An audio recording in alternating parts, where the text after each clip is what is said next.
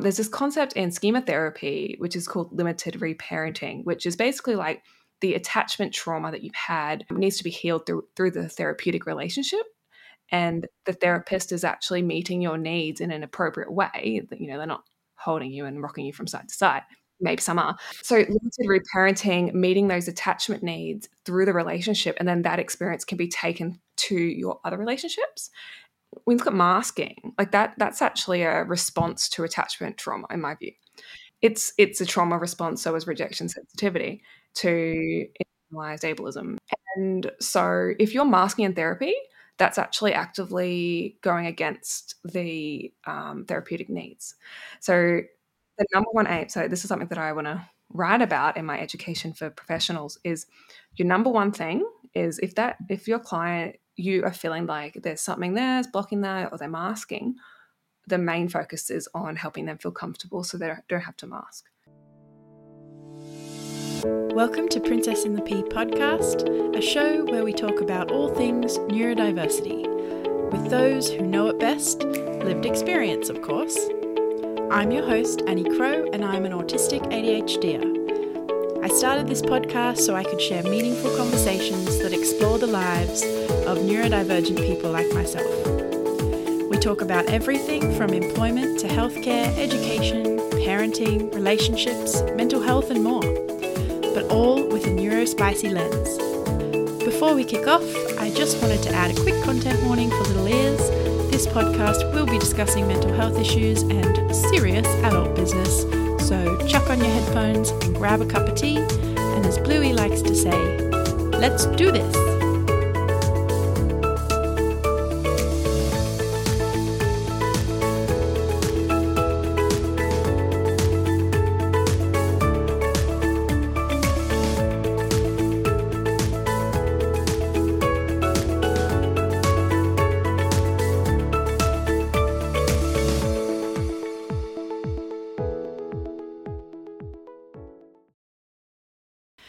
Today's guest is our very first neurodivergent psychologist, the best kind of course, Dr. Joey Lawrence, whose pronouns are she and they, a rising TikTok star at nd_psych, where she mixes their lived experience with their professional skills in a highly relatable way. So many truth bombs.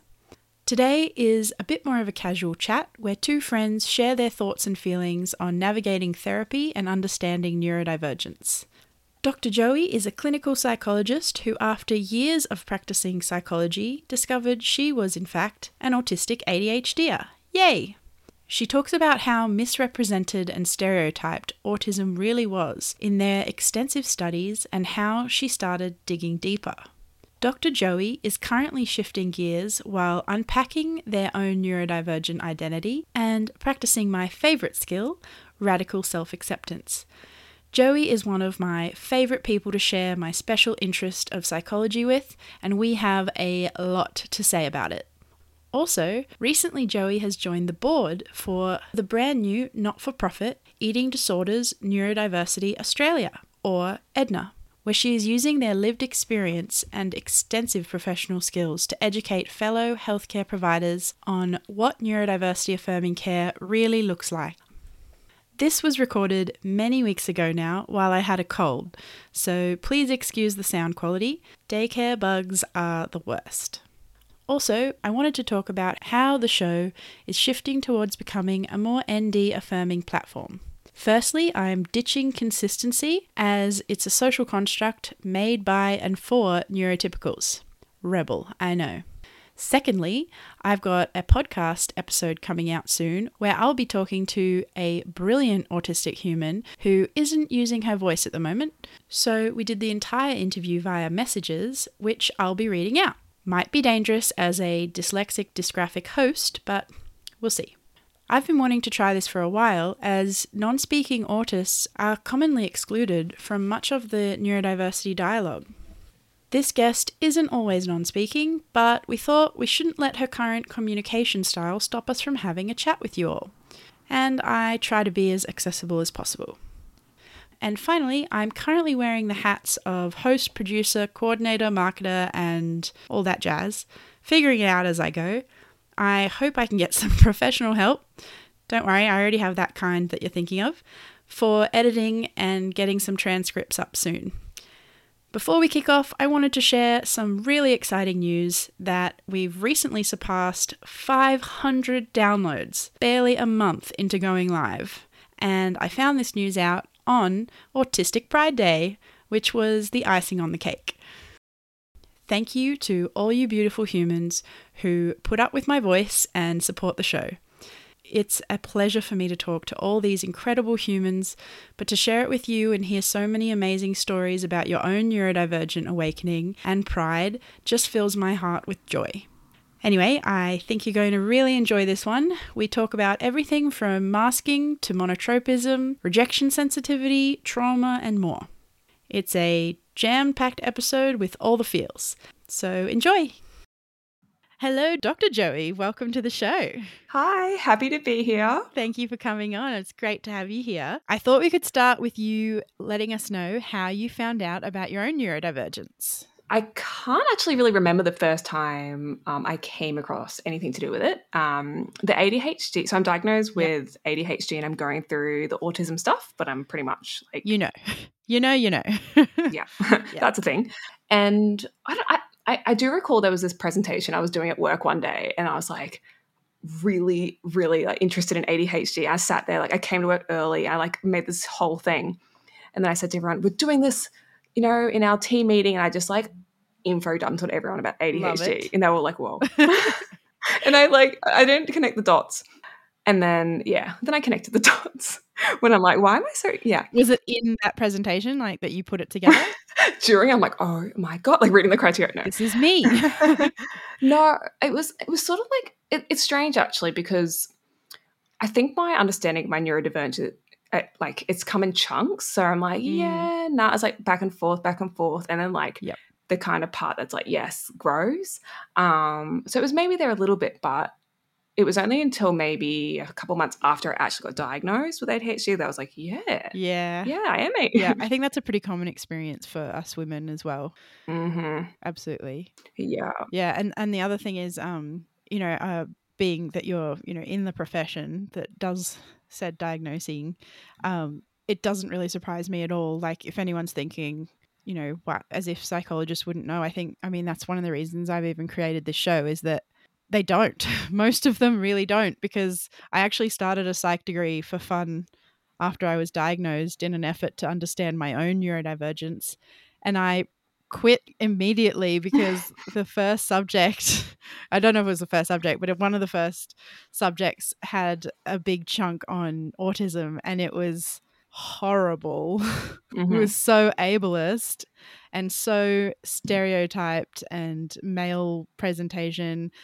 I was just like, why would I pay to do a degree that's not going to give me anything about myself, So I guess for listeners who don't know, that it's actually really common for psychologists not to understand how ADHD and autism present in women. It's actually quite rare to find ones that get it. Yeah. And I studied psychology for 10 years and have worked clinically for maybe 6. Mm-hmm. And it was still very much a surprise to me that Not surprising to me that that's a surprise to you anymore. Yeah. So that level of... But when I look back to what I learned, and I mean, you were lucky enough to have this other view of autism. I like the way I saw autism, what I learned about it was so far from my experience. I would never see myself in that. Neither. And so and I look back, and I don't know if I told you about this, but there have been lots of times in my career where like I was in more of a trainee role. Yeah. And I would actually assess them, and like I just cringed so much that I didn't diagnose them. And like these are things I think I have to work through in therapy, seriously, because I'm like, where is that person now? Like that's actually so harmful to them, and they were distraught as well. So I'm sorry to these people, really. And I totally get that. We have so much internalized ableism. And when you're trained in that sort of way, like how could you not be anything but that? you know, I think if you were diagnosing someone today, it would be very different. But, Oh, yeah. you know, that was pre your neurodivergence awakening. So it doesn't surprise me at all. And please don't feel bad, because you are absolutely not alone in doing that. And no ill intent was there. Yeah. I don't know. I sort of, the way it makes me feel is like I was, this is very dramatic, but like I was under hostage and like made to do things that I sort of felt on a level was wrong, but I didn't know how to articulate it, because I actually did feel like it was wrong. And I couldn't stop thinking. And I was like, why is this so, why am I thinking about this so much? And I look back and I'm like, oh, I was missing something. I was missing like so many times. Yeah. And then it was only until I had a client who's autistic, although a lot of my clients were autistic. I ended up diagnosing them after I figured all this out. And so I'm like, I'm going to learn about autism and watch this TED Talk thing about neurodiversity or something. And I'm like, oh, yeah, there are a lot of autistic people around.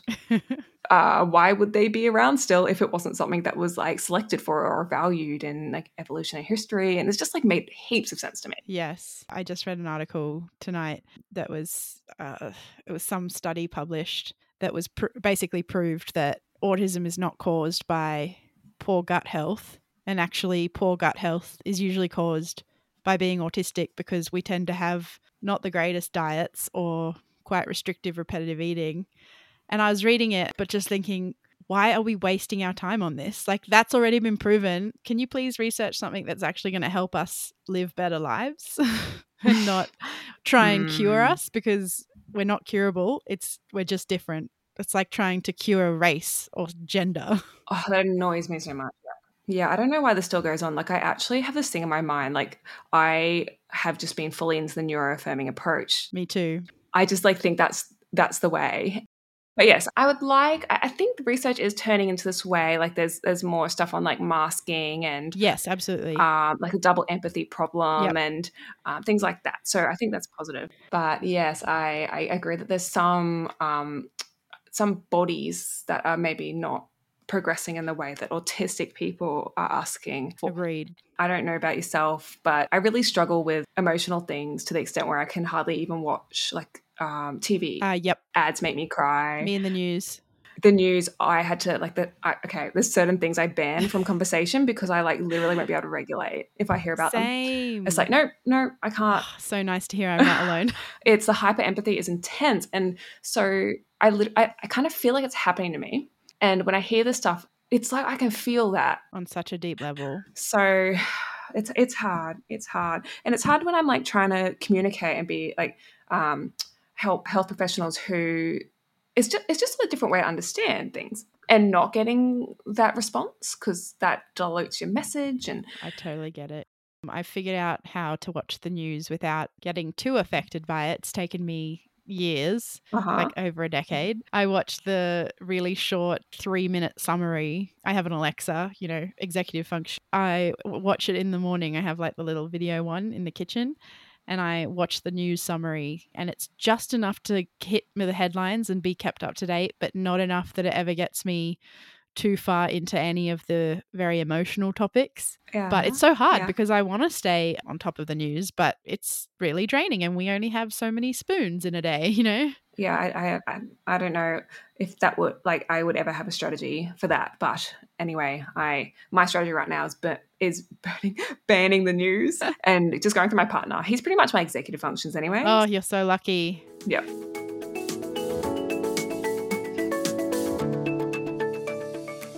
I wanted to ask, from your professional experience, how do psychologists decide what therapy type to use? Like, is it, do some of them specialize in certain type?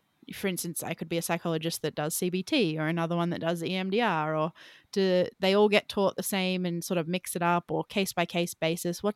What do you find that you've done, and I guess professionals that you've worked with have done, just from like an outsider newbie point of view? Because obviously I've had a lot of therapy, but it's always been different. I just wonder, like, for those listening that maybe haven't done therapy, what to expect and how to know, who to see and what they specialize in.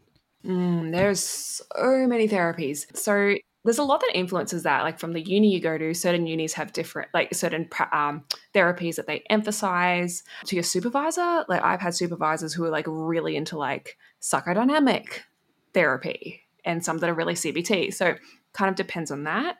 But eventually you'll get to a point as a psych where you go towards things that more make sense for you and that you can operate in. Unfortunately for me, I have this desire for internal coherence, and there's not that in therapy. It's one of the biggest issues for me where I will go, I'll learn one therapy and I'll go, okay, but no, it's just, it doesn't. Doesn't feel right. Yeah, and then I do another, and that's just been my whole career, really. Yeah. It caused a lot of distress for me, like with communication and everything like that. But have you heard of you probably have, like the monotropism theory of autism? Yeah. Yeah. It's kind of like that. Oh, but our listeners probably haven't.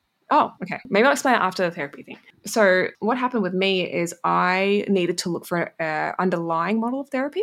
For me, it's like the sort of social contextual stuff. So social constructivism, how we view mental health and that. And common factors theory, which is the idea that there are, like, what makes therapy work? What are the ingredients that actually lead to outcomes for people? And that it actually shows that there's not one therapy, that, it more depends on the therapeutic relationship. So anyway, try explain that to a client. They're like, what are you talking about? Fair. If you go to a therapist, It's complicated. Yeah. I think people focus on like modalities, like I do this, I do that, I do this, but it's like, do you connect with them? Yeah. Do you trust them? Do you feel like afraid to tell them stuff? Yeah. Because like if you do, it's Do you not feel gonna work. judged?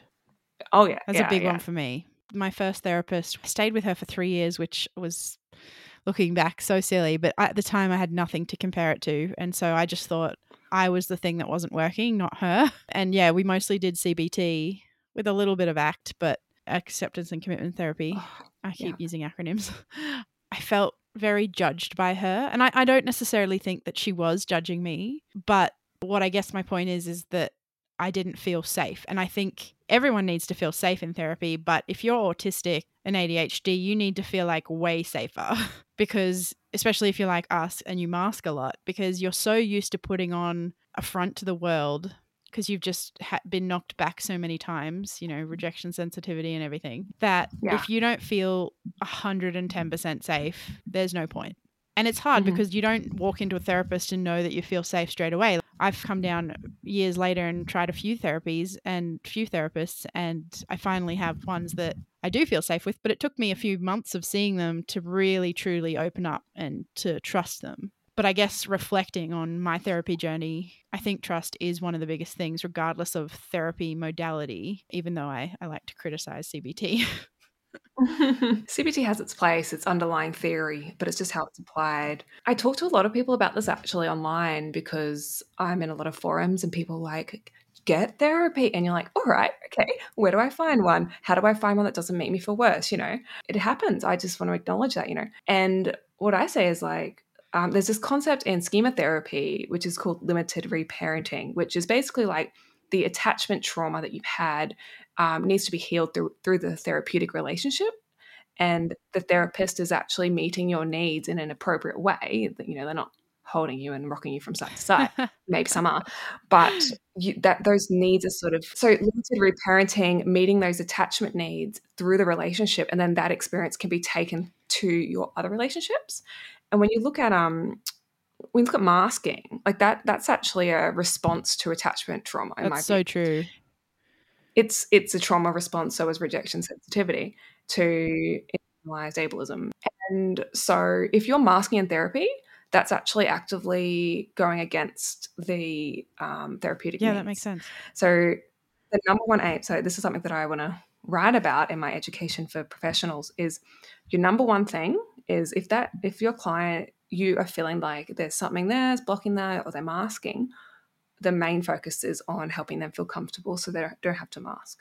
And that might take a year. I've worked with some clients, it's literally been a year. Yeah, that's true. And also, I guess, to be aware enough and professional enough to also recognize when maybe you aren't a good fit, because it's so much harder for the client to know that, especially if they're new to therapy like I was. If they're not making that much progress and you have given it a good hard go of a few months, or even that, I guess the 12-month mark is probably a kicker to be like, okay, maybe they need someone else. I think that's probably another thing. I really wish my first therapist had done that, to be honest. I was very committed to that therapy and it was horrible. Yeah. I think as part of that as well is this, what can happen with not being diagnosed is not knowing what our needs are, and how do we're just sort of like very passive recipients of care. So how do we have that voice to be like, this doesn't feel right, this isn't helping, when you just think you're wrong? Mm-hmm. Yeah, and the other thing, I don't know if you find this, but autism can look a lot like narcissism. When I first did therapy, she didn't say I was a narcissist, but in the CBT that we did, it kind of came like I felt as if she was trying to say like I cared too much about others' opinions. But then when I looked into narcissism, it didn't fit. Like I didn't have the same motivations, even though maybe the behavior looked similar. Yes. Yeah. So I would like, some people who are autistic can be narcissistic. Like True. people who are autistic can be anything, right? Which is, Exactly. It's a different thing. but like autism literally means selfism. Yeah, auto one. Yeah. Yeah. It's like a frame of viewing the world through like a very individualized lens. So of course you're going to be like, how does that, like, I don't know, being autistic and trying to understand like how other people see things It's very hard. is like not something that I'm good at. Yeah. So how do people not know I've this? tried. I know, right? But yeah, it's not something you're doing because you think you're better than other people. No. It's just like, it's how your brain works, Exactly. And it's funny like how subtle it can be as well. Like even recently, we've had a slew of illnesses since my toddler started daycare. So it's been like a fun 3 months. And my husband was sick the other day and I wasn't. And he's not very overt at showing he's ill. I guess he's just a little bit more avoidant of housework, maybe, which is fine. Like we're already both pretty demand avoidant, but he didn't like look really sick. Whereas when I'm sick, I'm like, oh, like really whingy, woe is me. And so I just didn't think he was that sick. And he kept telling me he wasn't well, but he didn't seem it. Uh-huh. And it was really hard for me to think just because he doesn't look like I look when I'm sick doesn't mean it's not bad. Anyway, serves me right. I then caught what he had that my son gave him than me. And it was horrible. It's one way to know. True empathy. Yeah, I know, literally right? experienced it. Oh. Yeah. And I was like, oh, I'm so sick. And by then he was feeling better. He's like, I know, right? And I'm like, oh, is this how you were? He's like, yes, I told you. I'm like, yeah, but you didn't seem that sick. I don't know if that makes any sense, but I find sometimes it's hard when people don't behave similarly to me to understand where their head's at. Yes. Well, why would you? I don't know. I don't. Yeah, true. I am all for like, I had this conversation with my partner today. I was just going on and on and on about all the random things I talk about. And he's just like, oh my God, shut up. And I'm like, I'm constantly thinking like, am I annoying him? How much do I say? Like this internal thing. Yeah, me too. And I'm like, can you just tell me if I'm annoying you? That would be helpful. Because it's just like too much. It's just too much like pressure on myself to internalize all these different levels of conversation. I'm going to have a meltdown if I continue with this. Like I'm going to burn out. I just can't. So I'm like, just tell me. And if you don't tell me, you haven't told me. Absolutely. I don't know if that's rude, but no, that's actually really helpful. And I kind of do the same with my partner. Seriously. Otherwise, you're just second guessing it all the time. Yeah. So with my husband, he's very much like he will just tell me if he's annoyed at me or anything at me, because then I don't ever have to be on guard around him. And it's actually really helpful because I truly, like now that we're very practiced at it and good at it, I don't ever feel like I need to second guess his behavior. He's very much upfront about his own needs and he's very good at helping me not have to second guess him. So it just feels like I'm absolutely not masking at home anymore, which is so nice. Yeah, I think that's it's really tricky to get to that point because you have to sort of like it's quite an unusual thing when people can just be direct with one another and not have to read into their behavior. Yeah, as much as I would like that to just be every single interaction I've ever had. Same. Why can't that be the norm? Well, I'm trying to make it my norm. Like at the moment, I'm just like, true. Because I burnt out recently and it's some of these things, like just these little things that I have to put mental energy into. And that's really, it's masking really. Absolutely. And I'm like, well, there's actually people who do have direct communication. And how about I just kind of try to spend more time around those people? And then for the indirect people, just explain to them, hey, when you did this, this is, like all those communication skills that I find really hard. Yeah. It's, I don't know. Ask me in 5 years. No. This is helpful because I went to an all-girls school for the first 6 months of high school, Mhm. and I specifically chose this school because at the end of primary school was when, you know, girls and boys were starting to get interested in each other, and that changed the playground dynamics, and the girls were getting a little cliquier. Mhm. And so I was finishing up primary school and everyone was choosing which high schools to go to. And I was like, I want to go back to how it used to be before everyone cared about who liked who and who kissed who in the playground. So, you know, my brain was like, oh, autistic logic. I didn't know I was autistic, but I was like, I'll go to all girls school. Terrible decision. Really, really bad decision. I was always more friends with guys at school. Um, I did have girlfriends, but they were usually only one or two of them. Mm. I was never in like a big girl group for very long because it was just really cliquey. And literally within the first month of me being at this all girls school, there were 2 cat fights in the quad. And like it was next level bitchiness, which blows my mind because there were no boys to fight over. But clearly, boys weren't the problem. If anything, I feel like being around boys made the girls behave more. Mm. Like, I don't know. This is super stereotyping. And I know friends that went to all girls schools that loved it. And apparently, it does get better. Like, the older you get in high school at the all girls schools, you become really close and you get over that, I don't know, hump of hormones or whatever it is that does that. But I really struggled and I couldn't quite comprehend why. But I guess it Mhm. kind of goes to that similar story of me worrying about what my mum thinks of me, because in female dynamics, there's so much more subtlety in communication. You know, you can have a girlfriend say, I don't mind that you were late, but she's actually really pissed off at you and then goes and tells your other Mm. friends that you're a, jerk or whatever. And all of a sudden she's giving you the silent treatment or, I mean, I don't even befriend people like this anymore. I've Yeah. like cleansed my life of that type of person, but that is very much a common thing for women. And I think it's something that as an Mhm. autistic woman, we are actually not terrible at the social dynamics because we've had to learn that nuance, Mhm.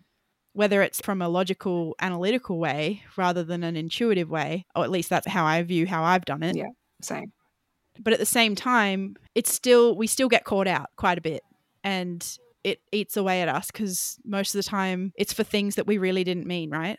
And, we think we're okay with someone and then all of a sudden it comes back on the grapevine that they think we're horrible.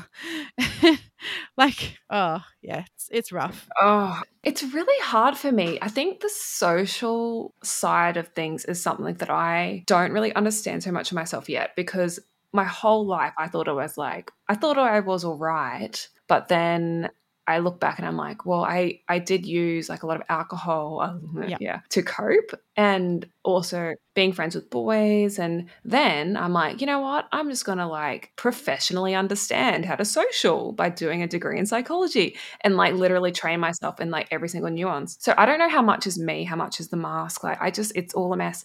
And now, like, every time I have a social thing, I'm like watching my own brain. I'm like, oh my God, I'm like obsessing about this and that. Like, I don't even notice. It's hard to It's so unpack. crazy. I don't even know. Yeah. Oh, I feel you. I feel you. I didn't even do a psych degree and I'm like that. So that must be an extra level of Hmm. difficult to Yeah. understand.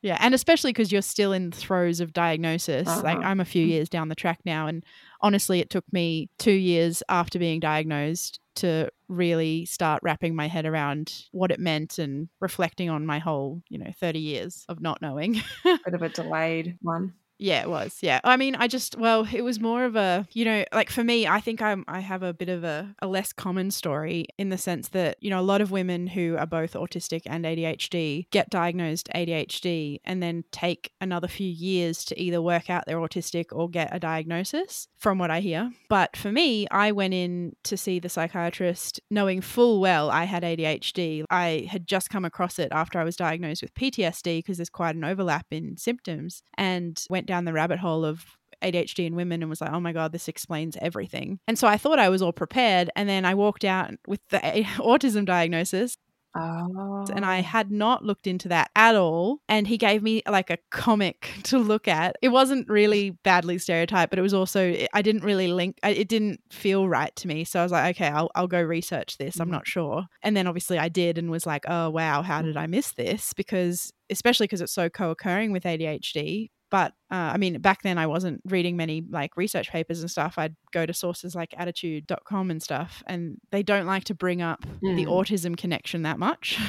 Yeah, Yeah, it's weird. Yeah, I was just mind blown that I had autism. And I'm like, no, I literally didn't even have a stereotype to compare it to. I've had no one in my life was autistic that I knew of. I just had no idea. And so my first dive into the research was into the scientific side of it, which is much more ableist and stereotyped. Oh, yeah. And it took me quite a while to break into the neurodivergent community. And that was really, I think, what took me so long, to be honest. And hopefully that means that you and friends of mine who are just learning they're autistic have a quicker processing period. Yeah, definitely. Yeah. But for me, the first 6 months especially was quite horrible. And I think it is common from what I hear, everyone explains the late diagnosis, especially of autism, as a roller coaster, because you get such relief and such joy at understanding yourself finally and having answers that you've been seeking forever, but at the same time such grief for having to reprocess your life and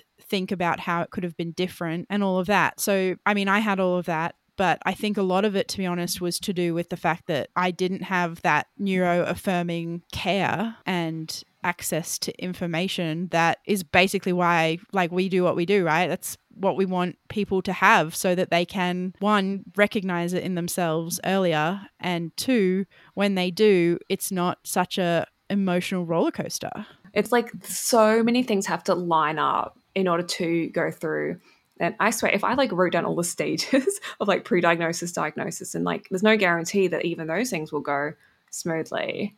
It's just a mental, this crazy roller coaster is an understatement. Right now, I'm just like really angry. Yeah. But I think I completely like go through your process as well. Like, because when I don't even think I knew women could have autism. I don't know. I just never thought about it. Neither. And when I heard it, I was like, huh? Like, I was so confused. Yeah. And I was like, but so I heard the first thing apart from the TED Talk was like a podcast about autism. Yeah. And again, it was for my client. And the woman was talking about how she has autism. I'm like, oh, she speaks really well, which is like so crazy. And I'm like, she speaks well, therefore she knows. Yeah. That's weird. It doesn't add up. Well, that's what they teach is, at psychology. I've seen it. Some of the most articulate people are autistic. If they're talking about something they're interested in. Don't ask me about random things I don't care about. Yeah, exactly. But so I had that model, and then it just kind of started clicking. And it was actually my psychologist, because she has a podcast, amazing podcast, The Neurodivergent Woman. So good. And I was listening to that, and I'm like, she was talking about ADHD and burnout. So I'm like, oh, I should talk to her. Hey. The first time I saw her, she's like, I think you're an autistic burnout. I'm like, huh? What? Yep. Like, so I'm looking back now at my ADHD list to my psychiatrist, and it's like sensory stimulation ? Grocery shopping, very tiring. Need a nap after. Biggest breakdowns after this. Hypersensitivities, scraping sounds, certain sounds, eating. Me too. The sound of a spoon mixing a drink angers me. Migraines. I don't know. A lot of sounds anger me. I definitely have the misophonia thing. I think that's interesting that you say that, because, and it's something I want to draw attention to, because I think a lot of people, when they think sensory sensitivities, they don't, like, it's talked about in quite a stereotyped way. For me, my sensory issues are quite severe, but they fluctuate depending on like my environment, my stress levels, how much I've slept, all of that jazz. But for me, I have like a visceral anger and irritation. It's not so much necessarily painful. I mean, sometimes it is, and I just don't know how to explain it, but I think it's something that's important to say, because some people don't think they have sensory issues when they do, just because of how it is talked about. You know what I mean? Yeah. The things like I was learning about autism, and I'm like, do you hate tags? Are you really picky with your food? Which I'm not that picky. And it's like totally different. Yep. I think it's because we don't really understand, like we don't learn about sensory processing. It's such a complex area. Like I have visual overstimulation, and I never knew. I just feel bad all the time. I never even knew. I thought it was normal. And it was only until my sensory issues were addressed, I'm like, whoa, I don't feel horrible. Yeah. Because I just felt horrible all the time, right? Oh, yeah. I love how we have to be better before we realize how bad we were. And I'm like, I don't know why I get migraines. Oh, the migraines I would have them all the time, and the doctors were like, I don't know. It's very, very Yeah, obvious. yeah, exactly. Anyway. Oh, that's rough.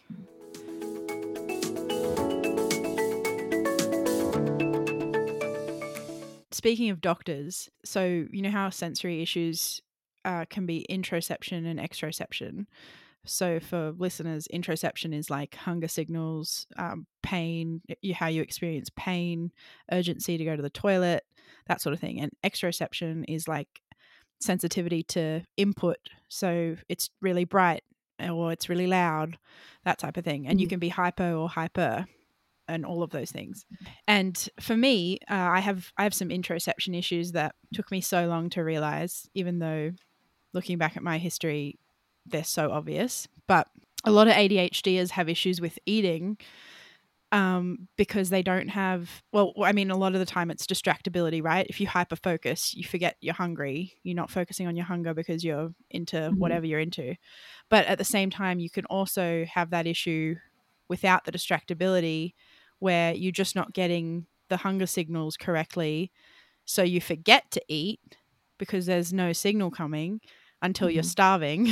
And then you overeat because your satiation doesn't come Mhm. at the right time either, or because you've left it too long and blah, blah, blah. It's like a flow on. But sensory, yeah, interoception, I find, is such a fascinating topic for pain and doctors because I have hypersensitivity to pain and my autistic cousin is hyposensitive to pain. And we both have had equally Mhm. traumatic experiences in the health system because of that difference in pain response, because we never look like textbook patients.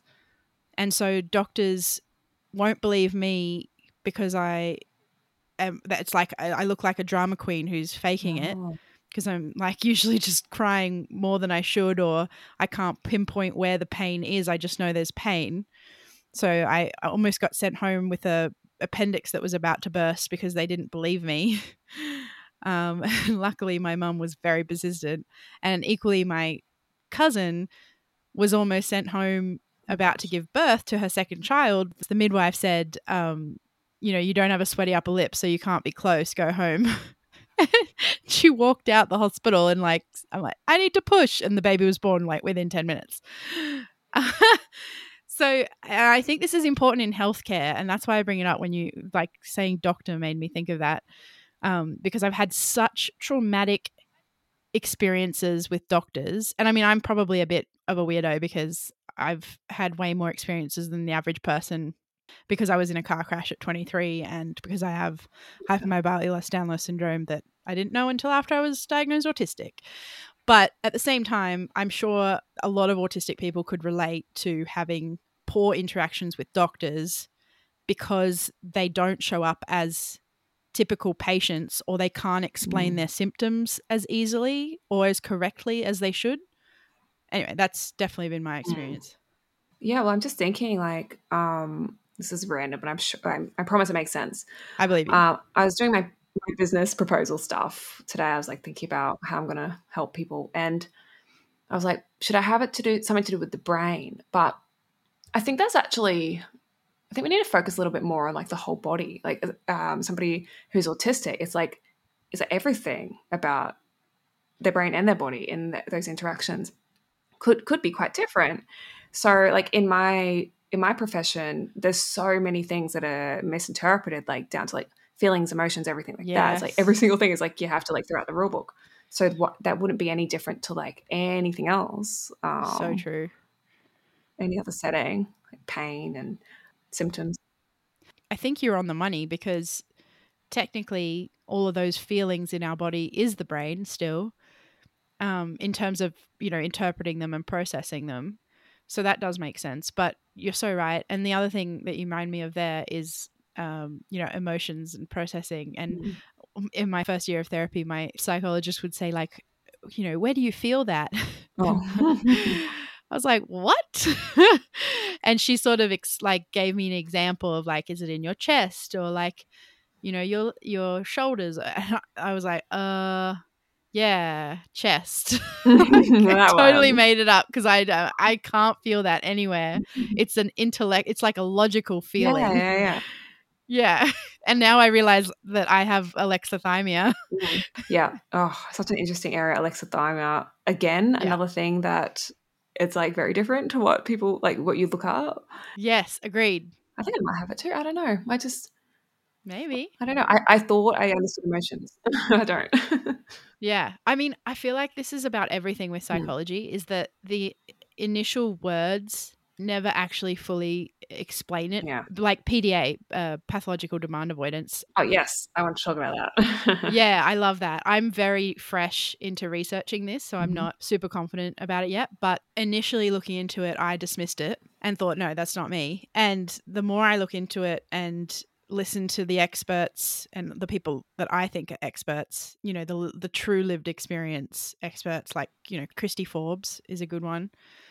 She's an Aussie, or Harry Thompson in the UK Mhm. wrote a great book on it and has been on some podcasts if anyone wants to look up those people.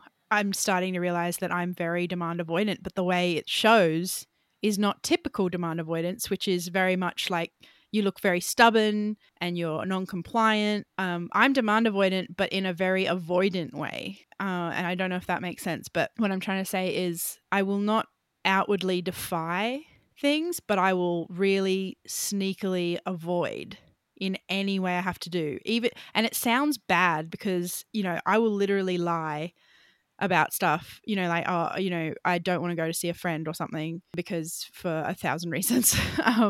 I'm just not up to it that day, and I'll be like, oh, I'm sick, or something came up, but it didn't. But people don't want to know that because then it's like you're a jerk. Mm. Right? And that's not even a good example. The example I love that I think it's Harry Thompson gives is about he was at a camp and Mhm. he loves playing the guitar and he plays it in public all the time, no issue. And someone at the campfire said to him, oh, go get your guitar, play us some songs. And he went into the back room, into the cabin, and literally broke the strings of his guitar Oh, and was like, oh no, they're broken, I can't play. And immediately regretted it. But like, demand avoidance is so much more subtle and nuanced than, I mean, as all psychology things are, than it first looks. yeah, it's such an interesting like okay, this is probably a bit of an issue for anything we talk about because I just think so deeply about things. Like I'll be just staring off into the distance. My partner's like, "Are you all right?" I'm like, "I'm just thinking about PDA." I'll just be thinking about Oh PDA my for God, I hours. do that all the Do time. you? I'm like trying to like figure because yeah, and so Yep. it's really intriguing to me because so basically what I've been doing with every single thing I've learned about neurodivergent symptoms, traits, whatever, I kind of try to reframe it to see if it sort of fits in a way that's like you're not just being an a-hole Yes. because that's how I I feel like think you should title a book that. that's a very long You're not just title. being a-holes. You're not an a-hole, okay? Lovely, Yep. but don't let me tell you that because you won't agree. No, but I think it's like if you so one of like behaviorism, you have like ABA and that's like triggering stuff. But like actual behaviorism, when Yes. done right, you sort of look at, okay, well, what is it that what need is that person meeting for like every single thing that they do? And if it's like that PDA, which PDA really is describing a behavior or True. response, not a underlying cognitive Mm-hmm. mechanism. And that's I think what's missing from a lot of these things is behavior. So it's like, Yep. well, if somebody's telling me what to do in a way that doesn't make sense to me, I'm not going to do it because, like, why? I don't understand it. Like, Yep. I'm not just being stubborn for the heck of it. If someone is like, hey, let's like do a podcast about autism and, this is what we're going to talk about, I'm like, Yeah. let's do that. So anyway, I Yep. won't get too drawn into it, but I just question everything. No, I totally get what you're saying. And I completely agree. I think I mean, that's a big issue with, why women are diagnosed so late is that we don't behave typically. And so much of psychology research and diagnosis is formed off observation. And if you observed me, Mhm. you most like as an expert in autism, I doubt that they'd be able to tell quickly anyway that I was autistic because my behavior is very neurotypical because I've learnt to do things that are unnatural to me because they get a better response from people. And most of it's very subconscious. Like, it's not like I grew up and was like, oh, I really can't act like this. It was, every day you have constant little experiences where certain things go wrong, and then you learn. And for me, I don't know about you, but I'm very, very good with patterns. So patterns of behavior, patterns of observation. So for me, I think my masking very naturally occurred when I would see how people responded to me, friends, family, whatever, teachers, and I'd very quickly learn what got a good response and what got a bad response, which is basically like what masking is, right? Is that you're putting up that behavior that will be a good response, even though maybe the behaviors that would get a bad response aren't necessarily actually bad. It's the interpretation of them that's the bad thing. And I think that's so important, because until we start to break down that morality around behavior and communication, then you've got a real issue of you're pointing the finger and it's not getting pointed in the right direction. Not saying it should be pointed the other way. I'm just saying it shouldn't be pointed at all. Let's just acknowledge that we have fundamentally different ways to think and communicate. My experience of autism is so internal. There is no look of autism. You can't tell a person is autistic by looking at them. That's just how it is, Yes. Yes to everything. I think it's really hard for people to understand that you can be presenting neurotypical and not even know that you're doing that. It's like, yes, I think that is really hard. Yeah, it's hard for people to wrap their heads around that. This is why I think that neurodivergent psychologists are very, very good. I do too. Because second, yeah, that is like, that's the skills you need to be a psychologist is like fine-tuned throughout your whole life, like picking up on people's states and reactions. Yeah. And this whole idea of empathy is just complete, wrong, because it's like, I've thought about this a lot. So I'm like, I'm really good at like fitting with like all my clients, because I'm like trying, I have that well-refined skill of like picking up and like molding myself to what they need.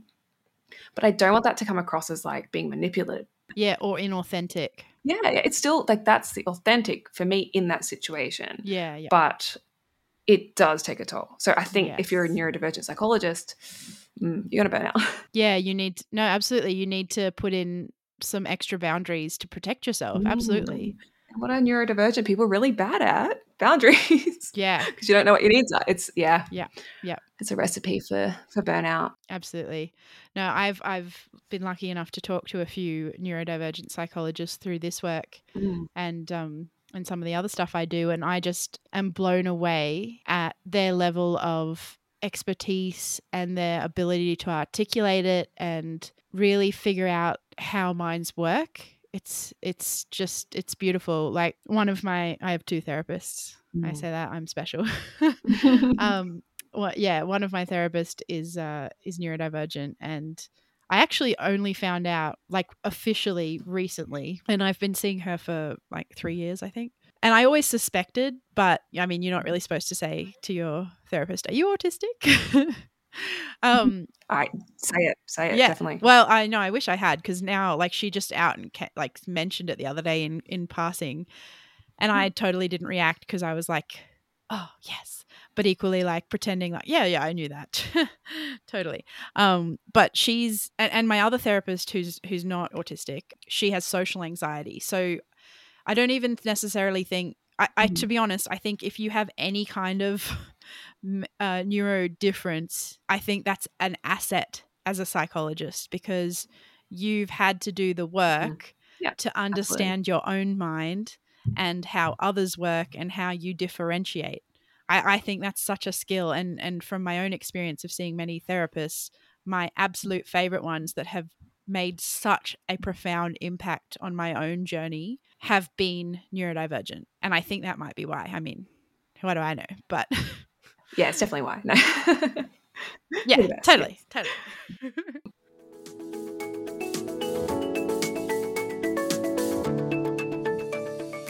Can I talk about things that I made this list of like, it's called my tick of approval list for things that I'm like all for. Yeah, what's the next topic? This is really random. Let's just go through it. Okay, TikTok. TikTok.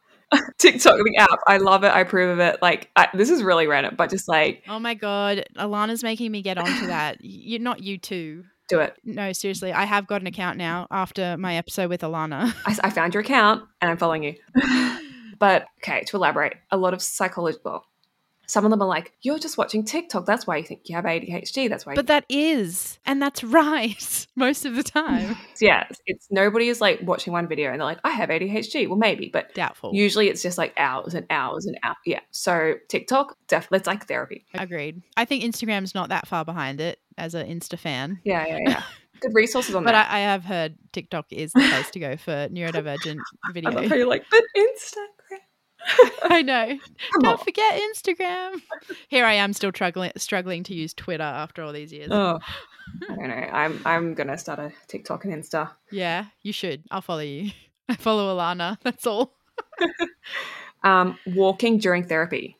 It's going for a walk. Because some people, when they're moving, they can talk. When they're not moving, they can't talk. I mean, that's like a stim, right? It's relaxing. Well, for some, I must say, there are periods where I definitely wouldn't have done that, but that was when I had chronic pain and stuff. Yeah. But I think an interesting thing to mention, and this is something that I kind of I like to caveat neuro-affirming recommendations with, is, and I'm sure you'd agree because, I mean, we've talked about this stuff, but I just think it's important for people to listen to know that I think the point of our recommendations is really that we need to open our minds to what works, because what's currently working is so narrow and limited, and everyone is so different. So you might find one neurodivergent person that really, really opens up and thrives by going for a walk in therapy.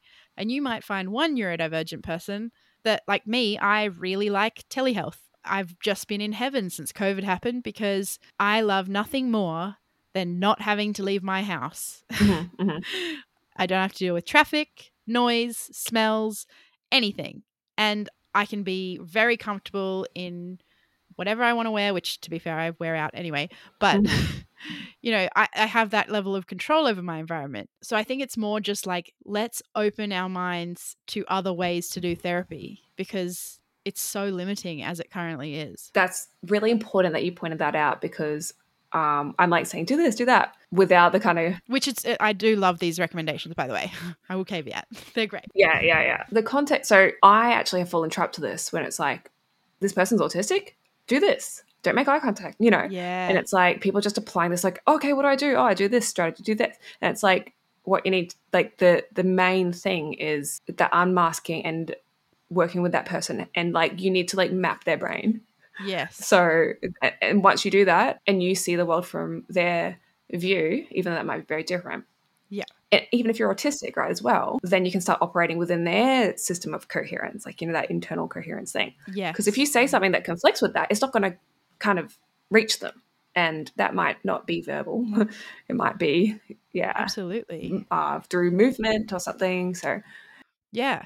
And also, I think another thing to point out in like this scenario, and I sort of think about this in all healthcare, not just therapy, is, you know, it'd be so nice to just have a level of understanding throughout medical professionals and health professionals that they knew that there's this basic framework of our traits and there's this whole handful of tools that you can use. And it would be so good if we get to a point where therapists can like offer options, because I mean, most autistic people, I still come into this, you know, I've been in therapy for so long, and multiple therapies too, like occupational therapy. I don't know what my options are until someone points them out or I research. And that's why I research a lot, because I don't usually know what to do. And the good therapists I see in all areas are the ones that are like, you know, I see that maybe you're not liking this as much, or you know, anything. Just like, is this working for you? Maybe we could try A, B, or C, and then let me choose, which is the whole, I think, to be honest, this is my demand avoidance talking, because if I feel empowered and if I feel like I have a choice, and if I feel like I'm not limited to whatever one way that it works, then it's not me having to go, I don't like this, because generally I will just do it and suffer or avoid and not come back. Instead of ever being like, oh, I don't like, I mean, I'm different now with my therapist because I trust them so much, but it's still hard. And it would be so good if therapists could say, we could do telehealth, or we could go for a walk while we do our therapy, or you're welcome to bring your knitting, or just throw some ideas out there and let the client or patient tell you what suits them, or experiment together and build that trust using that as a tool. Yes. So what you're describing, that's that, remember that reparenting thing I was talking about before? Yes, exactly. That's what you need in because like when your whole experience is one of things not working for you and not having a choice, it's like, well, you need to have this choice control. That's like a basic human need. It's not Agreed. PDA. Yeah, thank It's you. just That makes me basic feel human better. need. Not PDA. I'm gonna put that shot. It's not PDA. Yeah. But yeah, that's exactly right. Like if like, there's no just one strategy, maybe I shouldn't even recommend strategies. But then again, it's good to have options. No. I think the strategies are good, and I don't mean to be picking them apart because I do like your strategies. I guess it's more, I'm thinking from a perspective of if I was listening to this back a few years ago when I was fresh on the scene of neurodivergence. I'm a very literal thinker. I still am, and it's my nat brain, and that's fine. There's nothing wrong with being a literal thinker. But I think where it can come to a point where it's not so helpful is that when we try and learn these things and we become aware of them, we feel we're still getting pigeonholed and it's still rigid thinking. And for me, I guess I'm just continuously trying, and my therapist sort of helped me do this, to keep being open-minded and flexible in my thinking. So, for example, if you were listening to a podcast that said, go to the shops and make sure you always take a coin to use the trolley because that will make your experience better, then and this is really stereotyping, but I'd go to the shops and use the trolley, even though I only needed to maybe get like 2 things that would have easily not even needed a bag. I really struggled with this personally in the first few years of having chronic illness and health issues, is that I would listen to my health providers and I would do exactly what I was told sometimes, and it wouldn't work. And instead of going back and saying it didn't work, I would either not go back or I would go back and pretend I did it and didn't, which is not helpful. But, that's a whole nother story. So I guess for me, I'm always thinking about younger Annie, who really needed help in navigating this very complex area. And for me, it's like, these are suggestions that go beyond what currently exists or is offered mostly. Mm. But at the same time, you can be flexible within those still. Let's just let that be the main suggestion, right? Like flexibility. Yeah. But I love it. I love that I'm like, hey, here's Exactly. this thing. And you're like, hold up. This is how I'm interpreting it. And that's exactly what I like. What just happened? That. Yeah. That is like what I would recommend. Yeah. Obviously that's the self-advocacy. Yes. And I don't know if this is, I wrote be annoying until your needs are met. Like it's like, yes, who I like that. cares if you're annoying? I love that. I love how direct it is. Yeah. Seriously, you should use all these titles. They're so good. No, but at the same time, we've been annoying, right? We've been told we're annoying our whole lives, or whatever, insert ableist term here, lazy, stubborn, sensitive, whatever. So it's really hard, I think, for us to stand up for our needs and to push back. So I think that even makes us more vulnerable to things like behaviorism and ABA, because we're already in a state of, I suppose, fawn at the extreme. Yeah. Yeah. So I agree. Push back. Push back.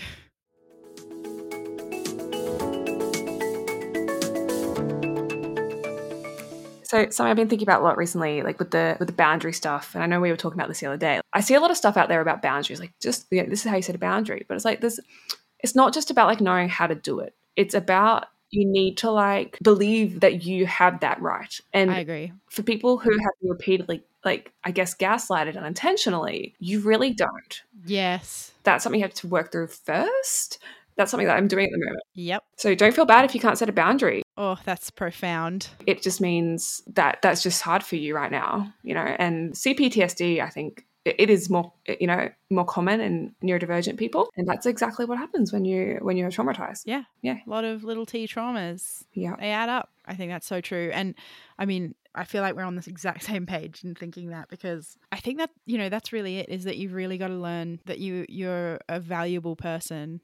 and that you're worthy of everything everyone's worthy of. And I've put a lot of thought into why we even have, like, we are that way. And obviously, you know, like you said, the gaslighting and all the little T traumas and such and the negative feedback, it all adds up. But, you know, at the same time, trying to put that in like a practical term for someone who's listening, it can be as simple as from primary school continually being called up by the teacher to pay attention. Or I spent a lot of primary school sitting in the shaded part at recess because I'd forget my hat so often, and no one ever helped me with it. And I felt like I was being punished because I couldn't hang out with my friends at recess, but I equally couldn't remember my hat, and I just beat myself up about it every single time. Why couldn't a teacher have been like, she really struggles with her hat a lot, maybe we should keep a spare for her?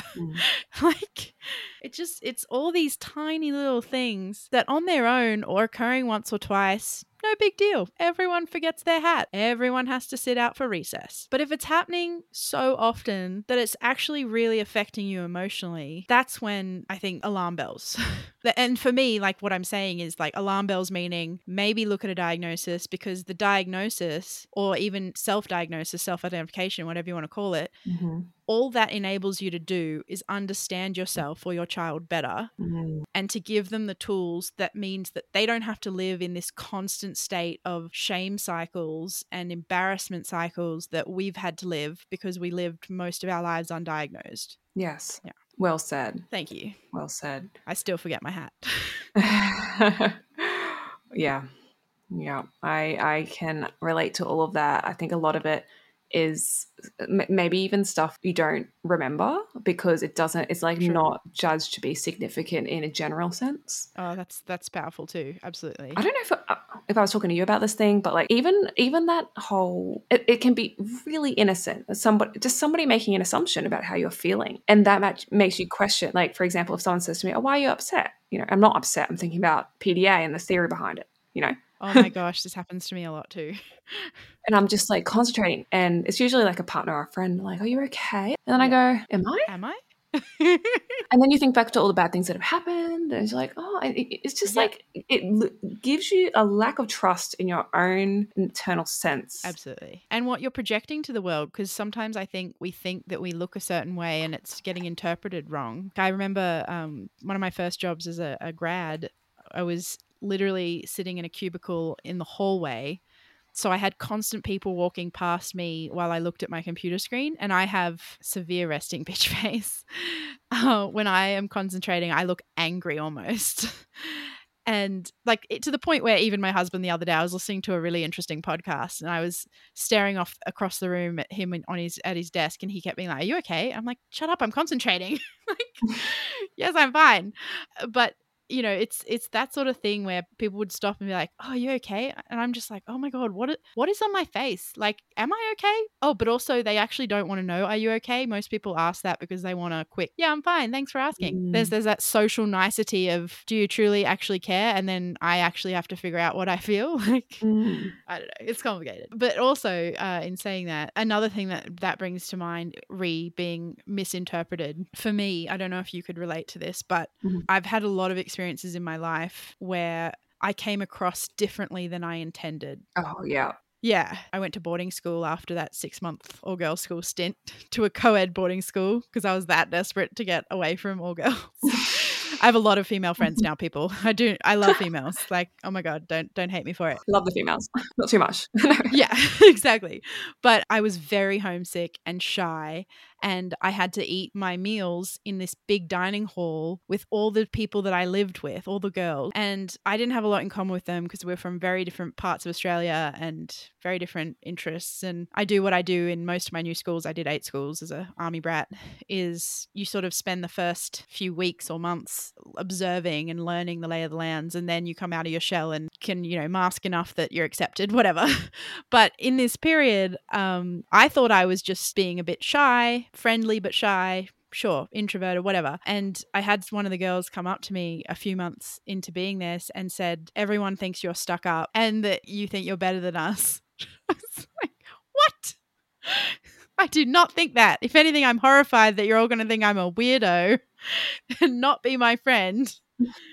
Yeah, that is just the worst when you're like just doing what you kind of need to do Yeah. to function, to be accepted, and then it like works against you. Yeah. And then equally, it happened in the complete reverse. I started my grad program after uni, and one girl that I'm very good friends with now, we're really close. I was very happy, bubbly, friendly, like gregarious. I was like, no one's going to think I'm stuck up. No one's going to think I think I'm better than them. I'm so friendly.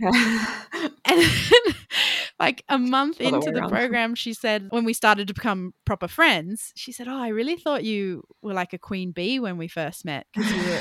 I'm like, "What?" Because I was trying to be friendly and nice. Like it just never comes out the way I intend. So I'm like, why bother? No, I'm kidding. So bad. Yeah, it's like neutral's not an option. No, Like you just exactly. can't. Oh, Exactly. I struggle with this so much in workplaces because like when I'm working, it's like all I've got, and I Mm-hmm. can't really do the social too. But then I know that it's like appropriate to interact and maybe have a conversation. I'm not sure. So what I would do is like at random intervals be social and then just like withdraw for like weeks and then be like people must be so confused. I'm just like talking like, oh, I'm excited, and then I just like disappear. And then, oh, here I I am love again. it. I love it. I can definitely Like, relate to surely there's a that. better Yeah. way. But I'll even like, I'll consciously think like, when was the last time I had a conversation with this person? It was 2 weeks ago. Okay. Yeah. Yep. And it's funny how we're very structured like that. It's like I don't want to be rude. I feel like we're so used to being like incorrectly interpreted that we have to constantly think about those things rather than it being. Mhm. I mean, I'm not neurotypical, but I assume that neurotypicals go about their lives and don't spend a lot of energy thinking how they come across to their colleagues and if they're putting enough Mhm. effort in or too much effort or oversharing or undersharing or like Hours. yeah, I don't know. But yeah, it's exhausting and it all adds Mm. up and it's why we get burnt out. Yeah. You're either an extreme people pleaser who's burnt out Yes. or intensely guilty. There's like no in between. Agreed. Or like me now, unmasked and have lost the ability to.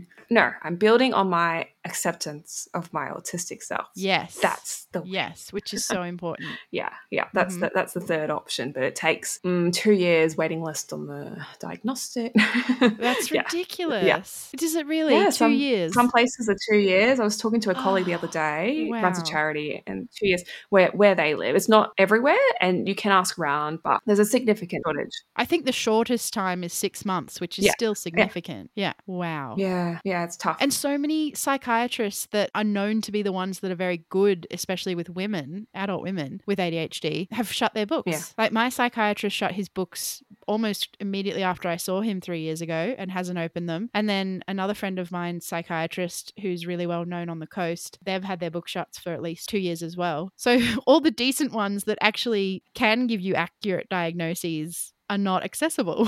Oh, Mhm. it's not good. This is when I'm saying like be annoying, because Yeah, be annoying, pester.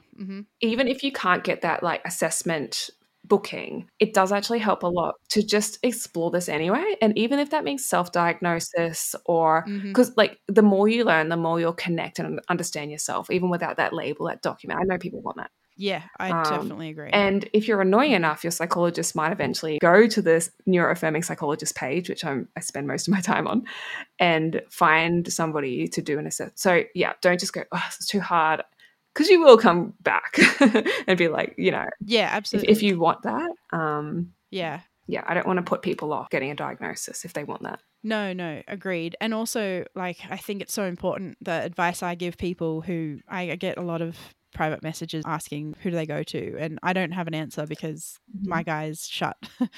He's closed. But what I do say to people and what I've done in the past to help anyone is go onto Facebook and go to your local, like, whatever mums group or ADHD in your town group or whatever, and just ask. Literally just put a post up and say, hey, has anyone, any woman or any mum taken their daughter or whatever to someone and they could recommend? And I mean, that's the best way currently, because I mean, we do have, there's a few, like you were saying, that website, Mhm. there's a couple of Mhm. websites, but none of them are very consistent or updated frequently. I think it's that one or a similar one. My psychiatrist is still on, even though he's closed his books, and it doesn't say he's closed his books. So I think that's something else to be mindful of. If you're sitting here thinking, I want a diagnosis, one, don't get put off if you do have to wait. Keep doing the research and listening to people like us with lived experience, and obviously the normal research too. Just don't get too caught up in the negativity.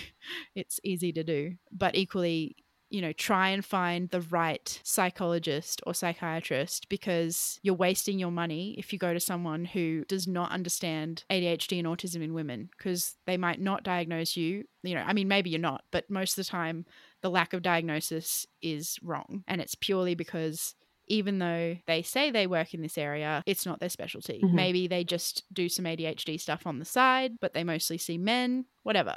I don't know why some of them are good, some of them aren't, but the grapevine exists and it's pretty easy to tap into thanks to social media, so use it. Yes. And if you're pursuing this diagnosis, you're so fixated, quote unquote, yes, on it, and you're researching everything about autism, like that's a pretty good sign. Yeah, that you're neurodivergent.